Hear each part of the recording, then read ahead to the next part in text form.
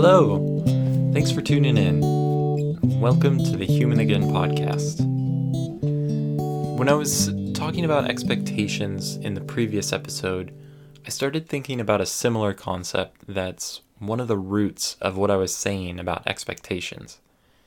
I started thinking about the sources of happiness and the differences between thinking of happiness as something externally stimulated versus something internally stimulated. We most often think about finding happiness or the pursuit of happiness as something tied to our external world. Many people may disagree on the particular things that will bring happiness, but they may still presuppose that something needs to happen or bring the happiness to you from the outside. You need to obtain some material possessions, achieve fame or status, foster healthy relationships, achieve goals, or eat delicious foods. All of these assume you're missing something that is needed in order to find happiness. They assume there needs to be some observable external cause for happiness. What often gets missed in the midst of this is the concept that happiness doesn't necessarily require an external stimulus or cause. It's hard to talk about happiness because it's such a loaded word that means something different to each person, so let me define my term. The way I'll be using it is in the sense of contentment and satisfaction or enjoyment of life. Another way to think about it would be the state of being that people want to be in and retain as much as possible. To really oversimplify it, we could say it means to feel good. Each of us may define happiness a little differently, but we can think of it in a general sense as a pleasant and desirable state of being. I did an image search to see what came up for happiness and related words, just to see how we typically visualize these concepts, and this is what I found. Happiness was mostly smiley faces and balloons. There were some pictures of people in a field with their arms up and with bright lens flares from the sun in the background. The word contentment brought up mostly pictures of various types of nature or people in nature. The word satisfaction was mostly all business related, like in the sense of customer satisfaction. So it was lots of scales from sad faces to happy faces. The word fulfillment was also really business related. It was all about order fulfillment. But when I searched for life fulfillment, it was again mostly nature, a lot of kind of adventure related stuff of, like mountains or just exotic places. Meaningful life brought up again more nature, people with hands up against a backdrop of the sun. Success was people standing on mountains, stairs, or ladders, so basically anything you can climb, again with their hands up and usually in nature.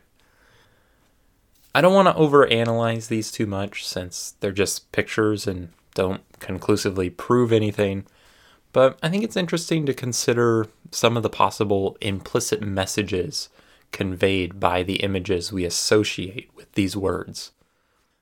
They seem to indicate if you want happiness, you need to go somewhere outside of your normal life or achieve something great, and you should smile a lot. Or you could just buy balloons, and apparently that will do the trick as well. They imply happiness will result in noticeable displays of celebration. It usually looks glamorous and exciting. It's, jumping up and bright light, lots of color, beautiful places. It doesn't typically happen in ordinary life or work. There weren't any pictures of offices or sitting on the couch or doing dishes, for example. And satisfaction is based on the products and services provided and how well they met our expectations. It seems like we often see happiness and fulfillment as something tied to the external circumstances. It's about exciting experiences in beautiful places, or achievement, or how good the products and services we get are.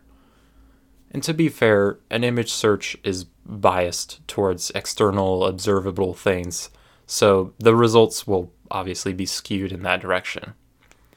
And honestly, I'm actually a little surprised that many of the images indicate we fundamentally understand that it's about more than just having nice things or about entertainment or money or status. At the same time, it seems like we're still looking for happiness in external stuff, and usually the stuff we don't already have.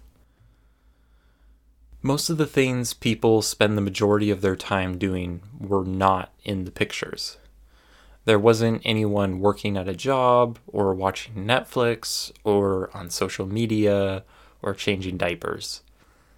I think that's because a lot of people are unhappy in their ordinary lives, so they associate happiness with things that they don't have or that they don't experience often.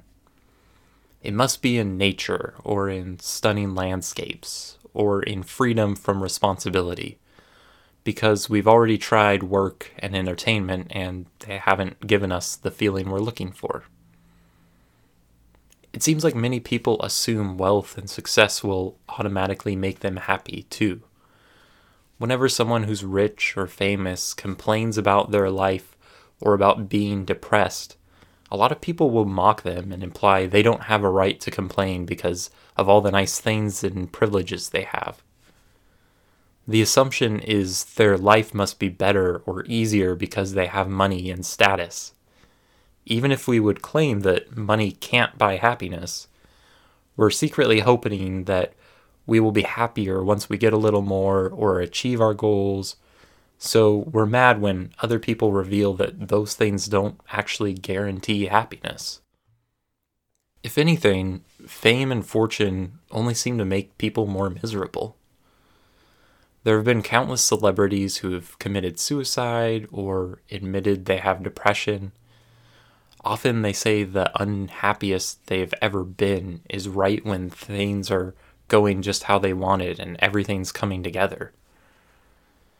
At that point, they realize they're still unhappy and none of the external stuff helped. So it's even worse now. They get everything they wanted and realize it's still not enough.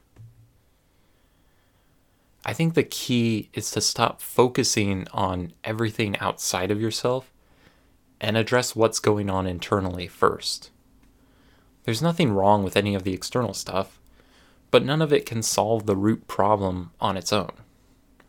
Believing it's something external keeps us restlessly cycling through different things to try to find the one that brings the elusive happiness we're looking for. Instead of taking an outside-in approach, we need to approach happiness from the inside out. Learn how to foster happiness internally apart from the things around you, and you'll end up being able to enjoy them even more. It's important to realize you're not just getting rid of external things or committing to minimalism.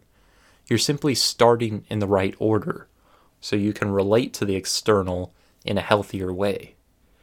You won't be dependent on any of it or fixated on forcing it to be a certain way because your happiness is autonomous and doesn't rise and fall with the circumstances. Consequently, you can appreciate both the good and the bad much better. When good things happen, you don't take it for granted or get paranoid about losing it. And when bad things happen, you can still find contentment in your life and accept the situation for what it is. One of the best ways to sum up this concept is the idea of gratitude. Gratitude is about retuning your happiness and expectations in order to celebrate the things you already have so you don't get caught endlessly chasing what you don't have to find happiness. I did a picture search for gratitude as well, and it was more unique than the other words I checked. There was still a lot of nature, but a lot of it was journals or a pen and paper of some kind. It actually showed things that are more familiar to our ordinary life. You can go to the mountains or watch a sunrise and practice gratitude, but you can also do it with just a pen and paper in your everyday life. Of all the words I noted, it highlighted a more introspective approach. When we start with gratitude, it helps us remember to foster an inside-out approach and reconcile the tension between the external and the internal. We start with the internal by acknowledging we're content already and saying whatever we already have externally is enough to be happy. External things and experiences can help assist with the gratitude and contentment, but they're secondary to what's going on internally. They only help you experience the feeling in new ways, but no specific one of them is required in order to have gratitude. Think about the implications of this. If you can truly practice gratitude and inside-out happiness, you'll have more control over your happiness and be much more resilient to anything taking it away. An outside-in approach makes you a victim to your circumstances because your happiness rises and falls based on chance and forces outside of your control. An inside-out approach gives you a chance to find happiness in any situation. You have everything you need for happiness already, and anything else you add to your life from here can only serve to make it more incredible and give you more opportunities for gratitude. Conversely, anything you lose doesn't remove your ability to still experience happiness. That doesn't mean this is easy, though. Our brains have a tendency to get fixated on the things around us, and especially with our world today, many of the things we see are designed to make us feel incomplete and dependent on attaining the product or experience being sold. Brains and addiction suck us into looking for comfort or happiness in places we're probably not going to find it, or at least have trouble holding on to it. We go to drinking, eating sweets, movies, pornography, games, scrolling through posts from friends about their lives and opinions on social media. All these things can occupy us and make us feel good for a little while, but if you evaluate any of them, you'll probably conclude that it won't bring you any long-term satisfaction beyond the moment. If you were to ask yourself why you're doing those things in the moment, would you have a good answer? A lot of the entertainment we consume is supposedly to make us feel better, but I'm not sure it actually accomplishes that most of the time. Ask yourself, will eating this cookie really make me happy? Will checking Instagram make me happy?